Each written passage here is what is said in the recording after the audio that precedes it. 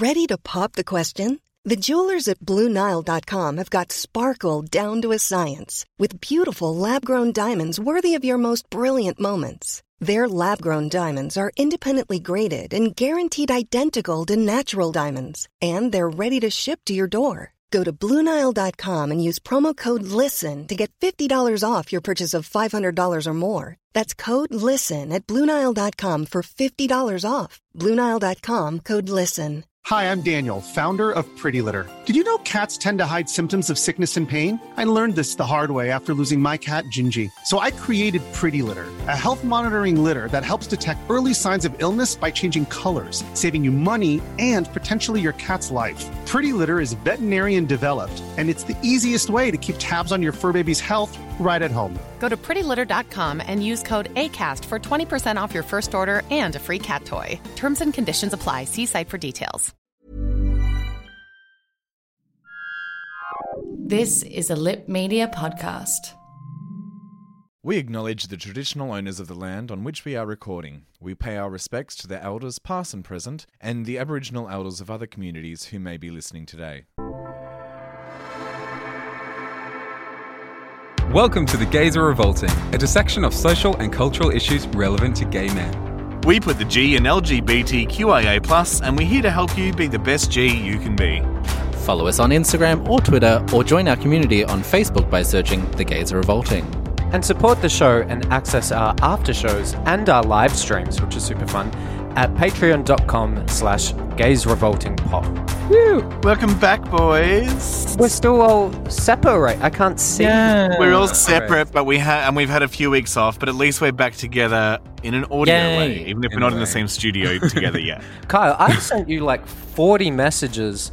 40 messages? Yeah, I've sent you like 40 messages to be on my TV show, and you've not replied to any of them. And I also question how many people were in your house. But mainly... Yeah, fucking fun police over here. I was like, you can get fucked. Count the people you know who lives in this house. I do not break any laws. So get fucked. And also, I'm one of those people that believe if you just ignore your problems, they'll go away. So it says seen. I can see that you've seen them. Well, you didn't exactly ignore them, Kyle. You asked me how to get out of it. And I just keep asking. I feel like you asked once. Also, what show? It's going to be big, and you're going to regret it. But I thought we were better friends than that, Kyle. So that's just what on earth gave you that impression? Moving on. Yes. Let's talk about something pleasant. And joining us this week is Nicholas Stewart, a queer lawyer, here to talk to us about finally getting some justice for a horrific gay crime that actually happened in the 80s, and a content warning that there is some triggering content in this interview in regards to suicide. So just a heads up to our listeners that there are some touchy topics in there. Now, we have been off for about 2 weeks, which hasn't stopped people from sending in their hard-pressing questions for us and wanting our advice on things. So this one is to Tom, our resident animal fairy. So Poppers is supposed to be available behind chemist counters as of February this year. So do we know what's going on with that doll? Yeah, well, have any of you tried to buy poppers in the last couple of months? I've never tried to buy poppers ever. I don't buy them. You know. I bought some probably like a month and a half ago just from a sex shop in the Fitzroy area. In the northern Melbourne. In the northern exact location. Yeah, well, it's interesting. A lot of people might remember for a lot of last year, there was a big conversation where the therapeutic goods... what do they call the therapeutic goods? Administration were looking at banning AML, what we would call AML, nationwide at a federal level, which obviously caused a bit of an outrage amongst our community because we do use AML quite regularly. So a lot of people, Stephen Spencer being one of them and doing an amazing job, but a lot of other people as well, banded together to campaign against this and got a lot of people writing letters and that sort of thing, which meant that it was reviewed, which is great. And they came up with some other resolutions, some of which I think are great, some of which I personally don't think have been fantastic, but a lot of other people in the community have sort of said that they do think it's a good thing. But effectively, from the 1st of Feb this year, you cannot sell poppers from a sex shop. Now, what we call poppers, of course, is actually a lot of different nitrates. So there's amyl nitrate, which we often refer to all nitrates as amyl nitrate, but it's actually not the one that you most commonly buy. There's a lot of different ingredients that can have similar effects in there. In fact, the one that you most likely buy if you're buying poppers in Melbourne is called isobutyl nitrate. That one you're going to need a prescription for now to buy. So you can get one from a doctor, and it can be to have sex with. It can be to say, therapeutic sex, please. Yeah, exactly. It's considered therapeutic, so you can get it. Yeah. The problem is, I don't believe that there's anyone that's actually producing it at a pharmaceutical grade yet for it to be sold in chemists. There's also amyl nitrate, which now we can buy over the counter theoretically again at a chemist. So you won't need a prescription for that. But again, there's no one, as far as I'm aware, or that I can find out, that's selling it at a pharmaceutical grade in Australia. So for it to be sold in Australia, the TGA would have to do a whole lot of tests and that sort of thing. And no company is, focusing on that. It costs a lot of money to get something passed by the TGA and sold in Australia. You can buy it overseas with a script, as long as you've got the person that's sending it to you is attaching the script to the package. Having said that, so it won't be intercepted by customs. Yeah, the same way that people were buying PrEP before you could get it in Australia. I mean, and also, a lot of people were buying amyl in states where you couldn't buy amyl via the internet and through mail and getting it successfully anyway prior to all of these rules. And look, like you said, Mikey, you managed to buy some already over the counter since the bans come in. A lot of places were selling it illegally beforehand, and so a lot of places are going to continue selling it illegally. They might just be a bit more careful about how they're going to say it. I half expect you to be selling them out of your backyard. Like a little lemonade stand. I am hoarding that shit. No, that's worth more than its weight in fucking silicon lube. I'm not going to be selling that amyl for anything. Nah. Of course, one of the upsides is, that there were people getting arrested and stuff, very rarely, but it did happen, for having amyl nitrate on them in some places. And of course, now that it is legal, that means that you will be able to carry it. But one of the other good things, I guess, that's come out of it is that there's evidence that isopropyl nitrate and N-propyl nitrate, which are other ones that they use. Yeah, I know. And this is why it's hard. Well, it's a good point though, Kyle, because we don't know the difference between all these different nitrates. We just go with the bottle, and when it's not regulated, you don't know what you're buying. And those two are the ones that can lead to serious damage in your eyes. So those two have been banned completely, which is, of course, good news. Not eye drops, people. Yeah.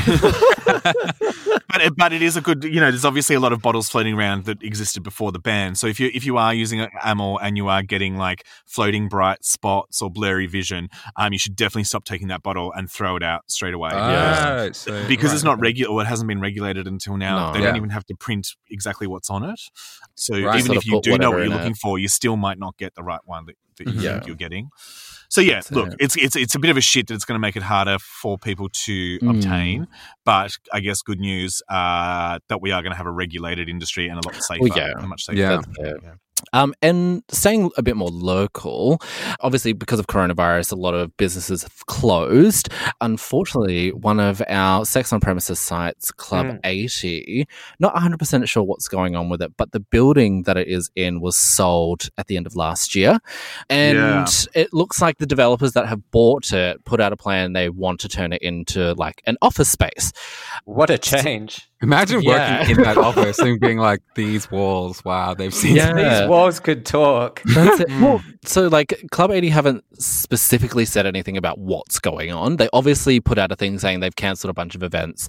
But yeah, it's really strange. They haven't put out a statement saying if they're relocating or if they're permanently closed. I saw on Twitter someone filmed them like they were gutting the inside of the building, though. It didn't really? I don't know where that was going. Yeah. So Nick Hollis, who we had on the show not that long ago, who's a Club 80 regular, posted a video on Twitter of a lot of the fittings being ripped out of the building. So I think it's pretty safe to assume that it's not going to reopen.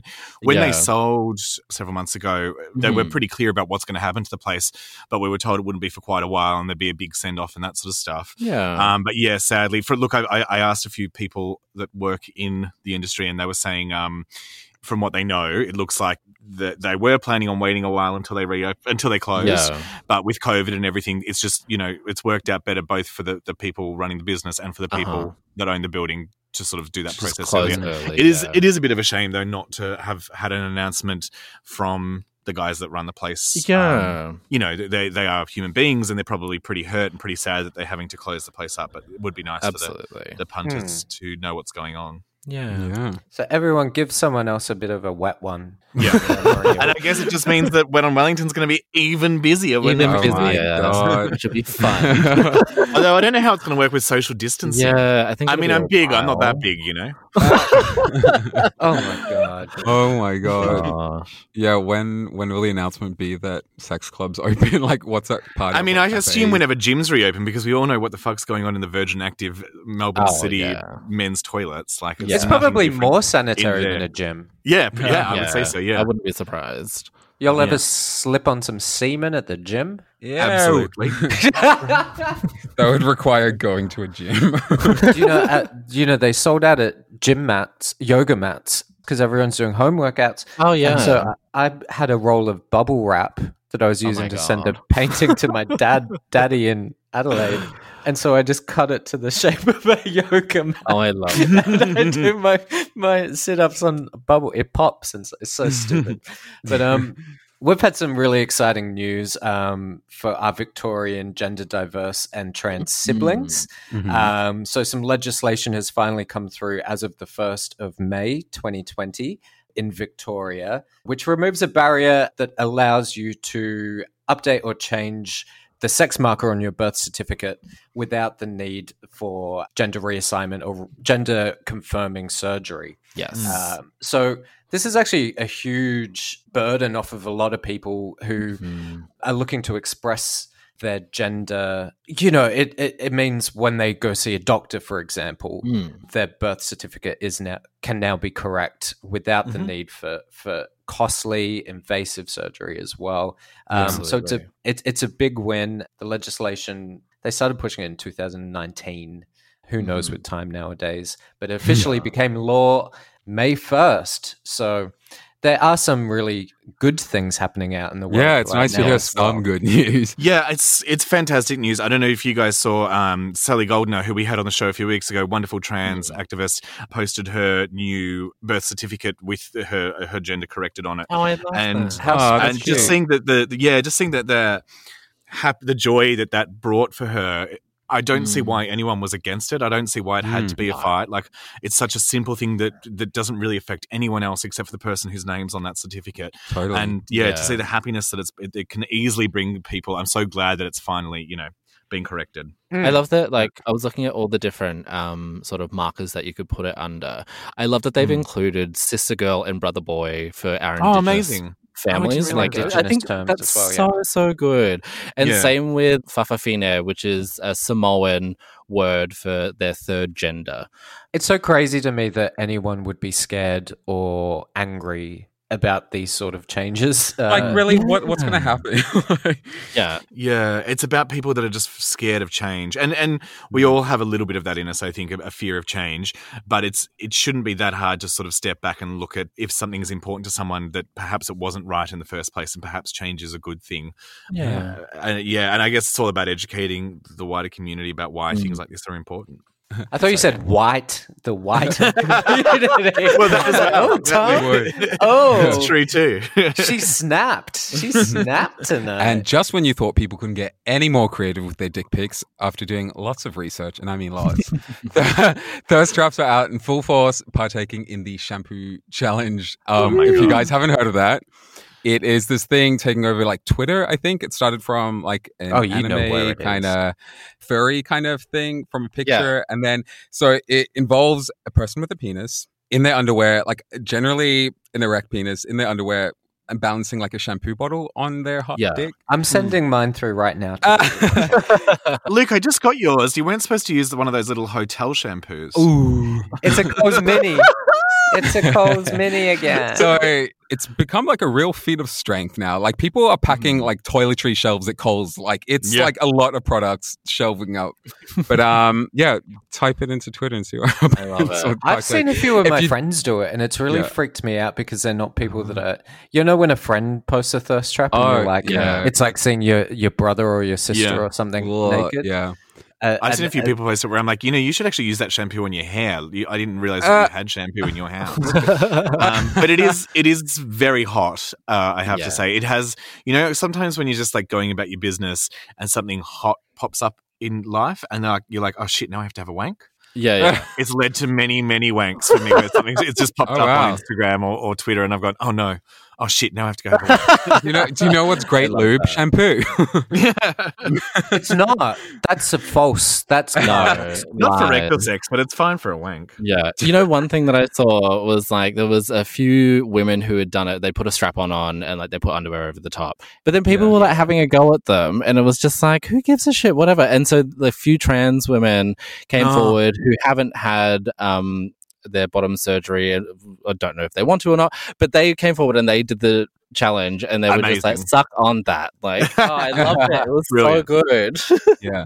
Brilliant. People will find any excuse to be transphobic. It's so fucking stupid. Yeah. I like the shampoo challenge because the thing that's sexy about it is it leaves like a little bit to the imagination. Yeah, it's kind of hotter because it's like the unknown. Yeah. Like, give you everything. It's just like, well, there's no mystery.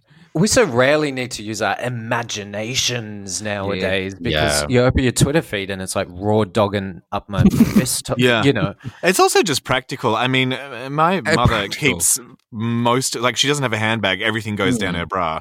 And now we know that, perhaps that's where you could keep your wallet and your keys and all that sort of stuff. It's a great idea. I mean, I remember working hospitality and carrying 3 plates was a real feat. But I mean, if I'd known.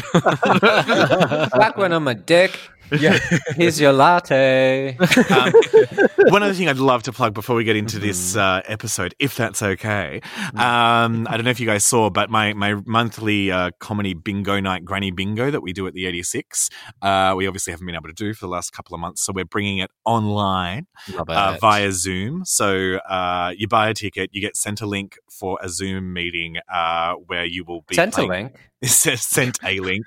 I am on that. Sent a link. Oh, sent a link. Job seeker payment. Yeah, that's how they're working out who gets job seeker now. You have to win bingo.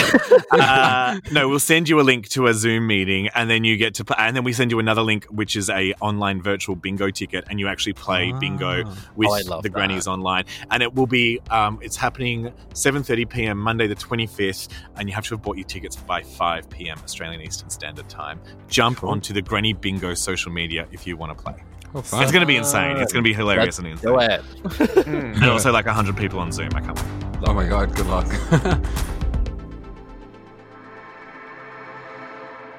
So, in a landmark case for the LGBT plus community, an Australian man was arrested and charged last week with the murder of gay man Scott Johnson, whose naked body was found at the base of a cliff in Sydney's north in 1988. Hate crimes against gay people were a fixture of that time, and widespread homophobia ran rampant throughout a police force that labelled these deaths as suicides instead of murders they actually were. To discuss the breakthrough arrest after 3 decades, tonight we are joined by Nicholas Stewart, a partner at Dowson Turco Lawyers, a firm in New South Wales working closely with the queer community. Nick has been successful in campaigning for an inquiry into agency responses to LGBTI hate crimes and is a pro bono lawyer for Alan Rosendale, another 1989 gay bashing victim. Nick, thanks for helping our listeners to understand a little bit more about what's happening here. Thanks for having me. Now, firstly, who was Scott Johnson?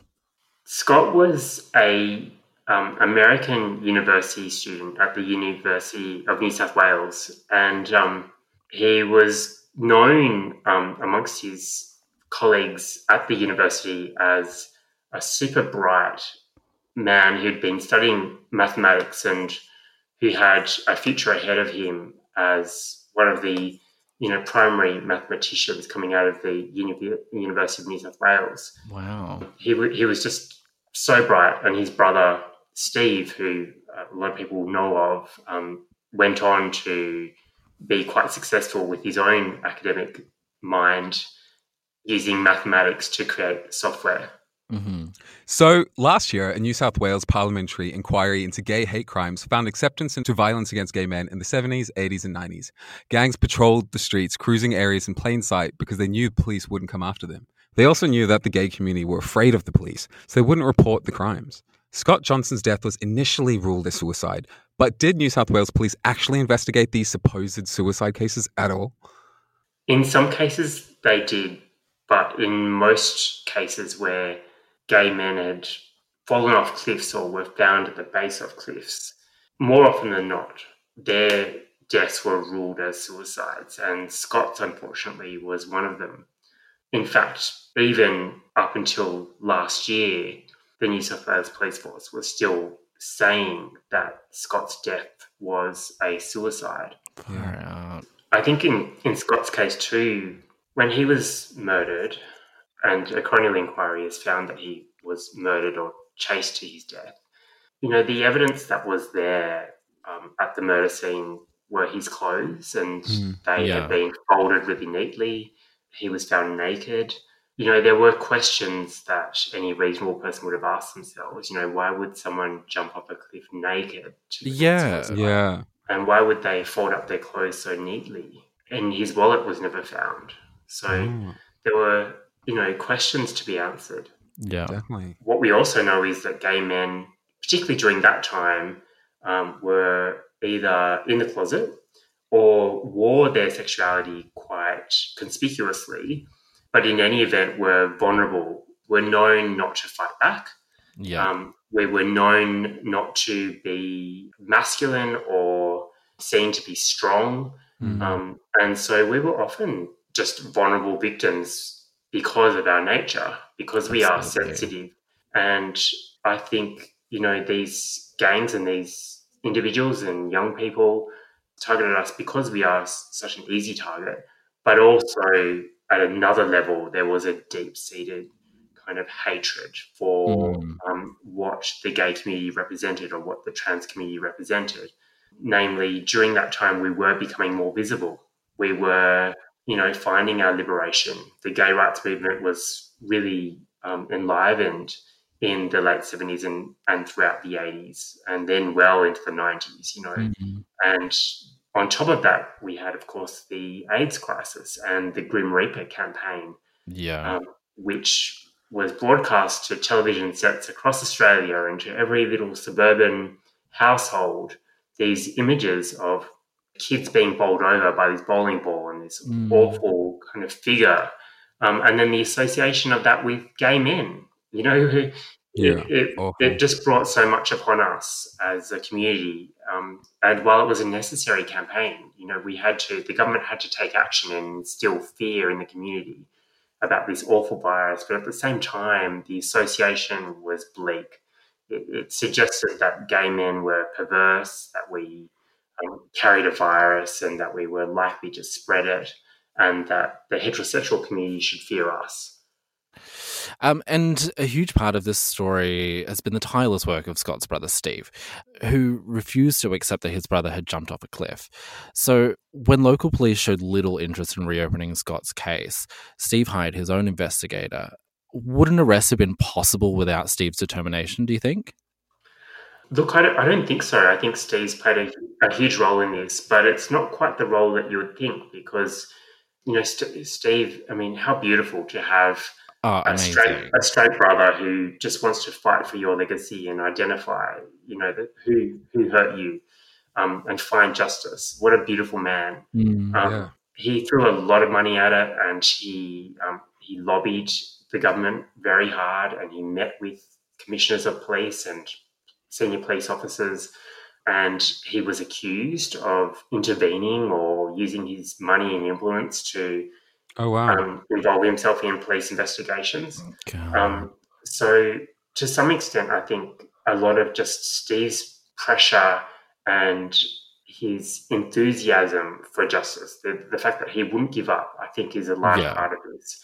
And I think that also then triggered a record third coronial inquest. You had the first coronial inquest made no finding at all as to how Scott died. The second coronial inquest said that he suicided, and the third coronial inquest identified that he was in fact murdered or chased to his death. And it was only because of Steve's pressure that came about. And as a result of that final coronial inquest, the New South Wales Police Force and the Commissioner of Police said, you know what, we need to deal with this now, and took some very senior detectives and put them on the case. And, you know, I give kudos to those detectives because they have identified someone. And while that person should be presumed innocent until proven guilty, it's extremely positive that someone has been identified. For sure. Yeah. Totally. So as you're saying, detectives arrested a 49-year-old man in Lane Cove in Sydney last week. He's currently in custody now, and his next court appearance is scheduled for July. What can we expect the outcome to be there? It's funny, I grew up in Lane Cove. Oh, wow. Oh, my God. It's such a scary proposition, but yeah, I had chills down my spine when I was in Lane Cove. Geez, really close to home for you. Yeah, it is. And it's actually a really beautiful, leafy, lower North Shore suburb, you know. But look, when he first appeared in court, he didn't apply for bail. I'm a criminal lawyer by trade, and that's not what you do. You don't just rush into a bail application unless you're ready to, you have all your ducks in a row and you're ready to make the arguments for bail. But it'd be interesting because when he's next in court, he may apply for bail. And if he does, we will get to know a lot about the case, because during a bail application, the strength of the prosecution case is often put to the court by the prosecutor in a defense of a bail application to say to the court, look, you can't let this person out on bail because this is what we have on him, and this is why we say he's a risk to the community. And on his side of things, he if he were to make a bail application, he would arguably say, look, this is the weakness in the case. This is why I'm not the person you think I am, or, I don't know what I'm speculating here. But if he makes a bail application, we're going to find out a lot about this case. And the fact is that we don't know much at all. And, I don't think the community, even though we should be celebrating the fact that the police have identified someone, we need to respect his legal rights and the presumption of innocence, and get to the bottom of this in the most fair and transparent way. And the Australian police offered a $1 million reward for information leading to the conviction of Scott's murderer. His brother actually doubled the amount. How influential do you think the reward was? And how do we know if, anyone has been awarded that money yet, if it will ever be? Yes, look, that reward was record and significant. And, of course, Steve doubled it. He said, I'll add to that. And the police force has confirmed that that an informant, a person who has given information, may be eligible to claim part or all of that reward. The stars aligned because there has been so much about Scott's death. It really has reached peak mainstream media, which has been great because it's been on people's minds. I've written about it for The Age and the Sydney Morning Herald, and we campaigned for a parliamentary inquiry in New South Wales, and we had record coronial inquests. We had Steve on the news telling his story and talking passionately about his brother. And then we had a police force that was slowly recognising that there were severe and significant injustices. And so all of that came together, and we had this arrest. So that money played a big reward, but also we had the background of marriage equality. A lot of factors, We have a lot of factors, New South Wales Police Commissioner Mick Fuller said last week victims were let down by police and also even apologised for mistakes of the past. He said the New South Wales Police Force will never give up, and that anybody out there who's committed such offences should be looking over their shoulder. It's now estimated, I think, up to 80 men were murdered by homophobic gangs in and around Sydney in the late 80s. Has this arrest raised hopes of solving other violent homophobic attacks from that same era? Yes, it has, and I think it's going to. That's good. I welcome the Commissioner's statement. It's really, really nice to have a Commissioner that's saying, you know what, we made some mistakes and we apologise, and now we're going to come and get these guys. That is just so welcoming. And the fact is that I think there's more than 80. There are lots of numbers being thrown around. That's right. There's a lot, and there's a lot of really sad stories. I'm familiar with almost all of those stories, and I'm talking some really horrific deaths, and there are murderers walking among us. And some of those people have gone and set up families and created lives. And unfortunately, for them, they need to face the full brunt of the law, Mm-hmm. and people need to come forward. And wow. So since the arrest, people have called to overhaul the government's approach to hate crimes, saying that sort of without reform, more murders are going to start falling through the cracks or will fall through the cracks. What sort of reform do we need to see in this space? Look, I think the New South Wales Police Force has a designated hate crimes unit, and I would expect Victoria Police would have a similar unit. And I guess it goes without saying that this issue is not just Sydney or New South Wales. Yeah. Melbourne and Victoria have their own absolutely it's just awful the histories. spotlight's on Sydney at the moment. Yeah. That's right, exactly. So, there are lots of questions to be asked down in Victoria, and we need to get there. But look, to answer the question, the hate crimes units need resources. They need men and women and members of the LGBT community in them, representative of the people that they serve. That's one thing we need. And we also need to see members of our community in the senior ranks of police forces so that they are representative of the diverse community that is the Australian community. But hate crimes units also need to ask the right questions and be able to spot the language, the body language, the verbal nods. I often say to people, if a hate crime is suspected, the people who'd be able to identify whether if it was a hate crime are often the people who knew the accused. So if someone is charged with an offence, their friends and family would probably know how that person speaks, what they believe in, what they subscribe to, what they read, what they watch, which would all fill in all of these questions you have about how they might approach their victim if their victim is a member of a minority. So a hate crimes unit should always pay respect to the psychology, to the science, and to research about what factors play into hate crimes and what to look for when investigating a hate crime. And there are some models out there from the UK. The FBI has a good model. It's just a matter of resources. Really interesting. What sort of motivates you, Nick, to work in this sort of area? Yeah, it's interesting. I wasn't around during the time of hate crimes. I wasn't open and out, and I certainly wasn't an adult. But when I was 14, I was working at a KFC store in my suburb, in Lane Cove, actually. And one night, it was a Saturday night, and I just remember this. We had a relief manager come in from the King's Cross store. And anyone who knows King's Cross in Sydney, it's the place where all the lights are out and the gays are out and members of the sex worker community are on the streets.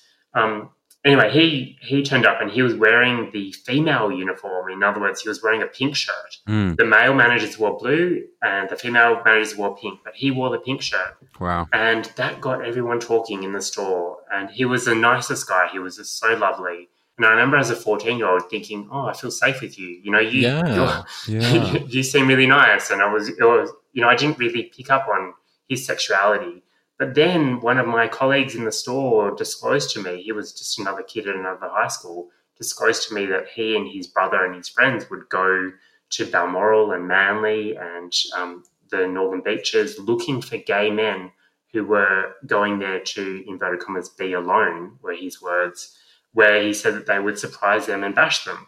Jesus and Christ. Yeah, it was absolutely crazy. And as a 14-year-old, I wasn't out. I wasn't even identifying as gay. I didn't know what was up with me. But that scared the hell out of me. And I think now as a kind of, prominent member of the Sydney gay community with this amazing education and a great family that supported me, I can use all that for good and for justice. And totally. And I think that's where I've tied it to, and I've given so many interviews like this over the years, and often I cry afterwards because telling these stories are just it's so powerful and so deep, and all of these people their legacy has to be marked and they need to be recognised. So I just want to do them justice. That's amazing. Absolutely. That's incredible. Nick, thank you so much for being with us. I'm sure our listeners will find this so enlightening and so interesting. Can people reach out to your firm if they're needing legal help in a friendly LGBT plus environment? Of course, yeah. Give us a call or send us an email, and we're pretty alive on social media, and I'm happy to have a chat anytime. Great. Thank you so much, Nick. Okay, guys, take it easy. You too. There's never been a faster or easier way to start your weight loss journey than with PlushCare. PlushCare accepts most insurance plans and gives you online access to board-certified physicians who can prescribe FDA-approved weight loss medications like Wegovy and Zepbound for those who qualify. Take charge of your health and speak with a board-certified physician about a weight loss plan that's right for you. Get started today at plushcare.com/weight loss. That's plushcare.com/weight loss. plushcare.com/weight loss. Planning for your next trip? Elevate your travel style with Quince. Quince has all the jet-setting essentials you'll want for your next getaway, like European linen, premium luggage options, buttery soft Italian leather bags, and so much more. And is all priced at 50 to 80% less than similar brands. Plus, Quince only works with factories that use safe and ethical manufacturing practices. Pack your bags with high-quality essentials you'll be wearing for vacations to come with Quince. Go to quince.com/pack for free shipping and 365-day returns.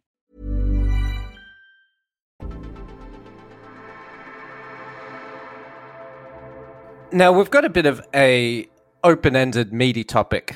Not a meaty tuck, but a meaty topic to talk about tonight. Because one of the scariest things about living through a pandemic is... I just realized how crazy it is that we're even talking about living through a pandemic. Remember when we did this show and it was like, how funny's bottoming? And who likes it? Now it's like favorite depression. Yeah, like we're recording out of our attics. How do you douche properly? Yeah. What's your favorite lip sync? And now we're here being like, so it's terrifying being in a pandemic. But we did just chat a whole lot about balancing shampoo bottles on your cock. But yes, I can see what you're saying. Let us have some joy. It's the light and the dark. But what I want to, something that really freaks me out and something that became really apparent to me through this pandemic was it really separates a lot of the community, and it separates people into the haves and the have-nots. Mm-hmm. And it becomes really apparent when you're a have-not. If you don't have a job, if you, even doing this show, I realized, between the four of us, we've got different waves of us. Some of us are working, some of us don't. Some of us are alone, some of us have partners, some of us have family. The things we have and the things we don't have become even more apparent. Yeah, and it's been said plenty of times that minorities are even further repressed or struggle through a pandemic. It came to my attention that it was, I don't know if I say it properly, Ida Hobbit. Yeah, that's correct. Yeah. Do you say Ida Hobbit? It sounds like Idaho. It used to be Idaho Day, now it's Ida Hobbit Day. Yeah. Ida Hobbit. So International Day Against Homophobia, Biphobia, and Transphobia was this month. And they made a post which highlighted some pretty hard truths to swallow, especially during this time where we're all kind of looking inwards a bit. And I think and rightly so. By the way, I'm not judging or gunning anyone with this topic. It's a discussion, and I'd love to hear how other people feel. But if anything, some of our rights, LGBTQIA plus rights, have actually gone backwards in this pandemic and regressed, and that there are still so many countries that criminalize homosexuality, and if those countries, it's actually getting worse and harder to be lesbian, gay, or transgender. And there's different reasons for it as well. I mean, there are places where it's been done actively, and this has been used purposely to, sort of to do it behind a curtain, I guess, while everyone else is focused on this thing over here on this hand. There are places where governments are doing some pretty awful things to a lot of minorities, especially LGBTI people. Even the Philippines. Yeah, and look, keep in mind that Scott Morrison tried to push through the what are they calling it, religious discrimination during the bushfires, and I genuinely believe that had people not picked up on the fact that he was trying to push it through during the bushfires, we probably would have seen it trying to be pushed through during this pandemic. I don't know if you've read any of the excerpts or even Malcolm Turnbull's book in total, but there's some pretty scary stuff in there about what Malcolm Turnbull says our Prime Minister thinks about, our current Prime Minister Scott Morrison thinks about us. Yeah. So yes, it is being done on purpose by bad people. But then there's also the other side of it where where a lot of our wonderful activists and a lot of our wonderful organizations actually have so much to worry about with this pandemic that they don't have the time. They need to be putting themselves. I mean, I'm thinking specifically of people I know in Melbourne even that were so heavily involved in things like marriage equality, even heavily involved in things like this birth certificate for trans people that we were talking about earlier, who are now having no income whatsoever because their bars have been closed, and they're having to go and move in with their parents because their parents are too old to be going to the shops and that by themselves and things like that. So our wonderful activists within our community are also tired and having to look after number one a little bit. And there's probably also, I think, a bit of a, sorry, I've just taken over from you, but I think there's also a bit of a perception that we'll be okay for a little while. Like we think, no, it's okay if we don't worry about this for a little while, we'll be fine. Yeah, it'll be all right. Yeah. But as we said earlier, when you saw the reaction of people like Sally when they were able to, what seems like probably a small and trivial thing for a lot of people, getting your gender changed on your birth certificate, when you see the amazing reaction that has for people, we realize that these small little things that we feel like we can just put off are actually really important, and we do need to keep focusing on them, and we can't just keep saying, we'll focus on them after this. So I don't know how we do that. I don't know how we balance obviously looking after ourselves during a pandemic whilst also being worried about our wider community, being socially conscious, whilst protecting yourself. And I think exactly there's this weird sort of dumb idea that a disease doesn't that a pandemic affects us all equally, which is a different type of equality. And it's not true, because the LGBT community is more at risk to be affected by this pandemic, by the things that Tom's talking about. We a huge part of our community works in the arts or performers. So right off the bat there, financially, our community has been heavily affected by this pandemic. And then there's people who were already on the fringe and marginalized, so the trans community, who were, in certain countries targeted by law enforcement. And this makes it even easier for them to be targeted. Absolutely. Through there's some horror stories out there because they use the guise of, we're patrolling the social distancing laws, but it's very targeted. It's very targeted. And even in certain countries where they're doing, men can leave on certain days and women can leave on other days to do shopping or to do whatever, that leaves out our entire trans community whatsoever. And it makes them easier targets for those abusive sort of powers that are in play to attack those people, which is horrendous that this is even happening. I use the word equality before talking about the pandemic. It's starting to feel like a step forward, a step back, 2 steps forward, 1 step back. Do you still have this hope and dream for true equality at one day in our future? Is that something that you realistically believe in as an individual? To spill the true tea? Where we live specifically, we are obviously in a very privileged position. We're recording a podcast, girl. Yeah, that's it. Privileged. We're lucky that we get to stay at home and we get Centrelink payments and shit like that. But real true equality on every single level, I just don't think that we're going to see in our lifetime. I definitely think that we are sort of getting closer and closer to it being in a Western society. Yeah. But I think don't you get a bit pissed off when you, for me personally, when I start seeing sort of the racial vilification pop back up. So things like the video at the Victoria markets where some teenagers were beating the shit out of an Asian woman, and you go, fuck, I thought we moved. I thought we already did this. Yeah. We already did this, girl. Aren't we past this shit? But I think the idea is, and that's what a lot of us said, a lot of people that were fighting for marriage equality weren't fighting for it for themselves. It was for future generations to grow up knowing that they were equal, at least in that respect, to their classmates and whatever. So I feel like I have to imagine that there is going to be a utopian future where there is true equality.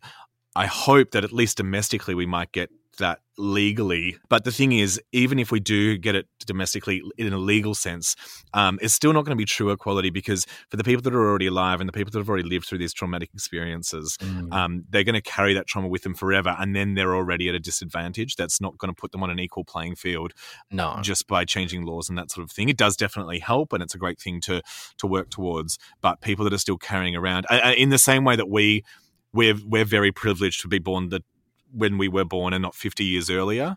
I hope that the people born 50 years after us are going to be a lot more privileged than we are. I hope that for them. What privilege? I using the word legal is very important there too, because I think I think equality is such a values-based, ethereal kind of thing. And in my honest opinion, I think at some point, maybe not my lifetime, but maybe Kyle's children's lifetime, a sense of legal equality may be achievable. But this kind of we're all the same, human mentality, kind of holistic view of spiritual equality, I'm not sure we'll ever reach those sort of pinnacles, but I honestly don't think you can really change people. I think you can change the laws, and I think you can change the standards. And I think that's a very important step in changing public opinion. I think once you've changed law, I put it this way: if you don't change the laws, then people's opinions aren't going to change, because they're going to say, "Well, hang on, it says here that you're not as worthy as me to as a human being, so that validates my feelings." If you can at least take the legal side out of it, then that's one less thing for their feelings to sort of be based on, I guess. Yeah. I feel like it's about diluting people in the future, because the old people with these views are going to die out, and it's just, there's so many young people now who are so woke and current with the times and everything like that. So I feel like if these people are making children and instilling these values and beliefs into their children, it's going to eventually weed out the hate and horrible. Yeah, but sadly, you see some footage of the people that Luke was talking about at Victoria markets, and you discover that there are actually, sadly, a lot of young people that have taken on the beliefs of their parents that are pretty hateful. Yeah. The way I see it, we live in a world where a third of Poland has declared itself to be an LGBT-free zone. Which is absolutely insane. Yeah. And I could see a future where that sort of rhetoric would be illegal. I could see laws coming in place that would regulate that as hate speech, for example. And I can see that as something that would help lift our legal equality. Yeah. But would those people living there ever feel equal to their peers and colleagues? I don't know. Places like Turkey, firing gas into tear gas into pride marches, and I think even official people in the government blaming LGBTQ people for the whole coronavirus pandemic. So it's ridiculous. More likely that Bill Gates did it than a homosexual, and even that's not very fucking likely. I'm sorry. Going back to the blame game sort of thing, obviously, Korea have done really, really well in suppressing the virus. They've done a really, really good job, but they had another sort of resurgence of it in a place called Itaewon. It's where the gay hub is in that country. And then this Christian newspaper group came forward and was just well, it's the gays. The gays did it. They've created it. They're the ones spreading it. Always the scapegoat. The gays are revolting. Being gay isn't illegal in Korea whatsoever, but there is no discrimination, protection laws whatsoever. They can't get married, nothing like that. So these newspapers have been given free reign to just go for it and just be yep, all these gay people, it's them. And even the gay people that have contracted the virus, they've been named and shamed in their local newspapers, which is just what? You can't be doing this to people. I don't understand. It's very reminiscent of Fred Nile during the AIDS epidemic and that sort of thing. And we've seen that in Western culture before. This is not a new thing. No. And sadly, it is something that there will be far-right extremists that will say shit like that while they can, and to try and spread fear, and that's pretty awful. But do you feel equal? No. No, I think I'm too old to ever feel equal. I think no matter what rules change here, I would not feel comfortable going to a football match. I don't feel comfortable catching public transport. No. That's why I live in the inner city of Melbourne, because that's where I feel safe. A bubble. And that's why I guess a lot of our community lives in bubbles, is because we don't feel equal compared to a lot of the community. Within my bubble, I feel pretty equal, but totally. to my peers and colleagues, but at the same time, I've had to teach myself how to feel that way. You know, sometimes you gotta, what is it called? Fake it till you make it. Oh yeah. Do you know how people say that? And sometimes I feel like I have to believe in myself that I have equal rights to everyone out there. I'm allowed to be where I am. I'm allowed to be as loud as I am, so that I can have my voice, and so I can be visible. At least inside of myself, feel like you are equal to everyone else. So that's a complicated way of answering the question. Yeah.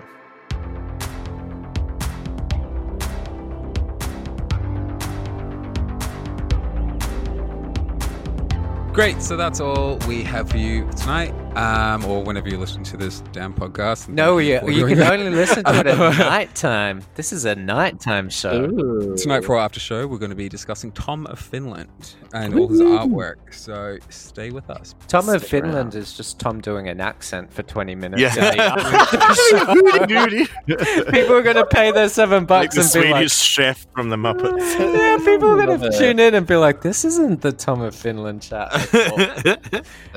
Oui. And thanks so much for being patient with us while we've had a couple of weeks off. I know you've probably been gagging for content to listen to while you're at home, but we honestly we needed it.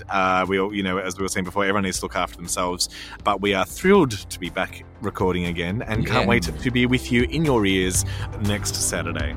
But until then, bye.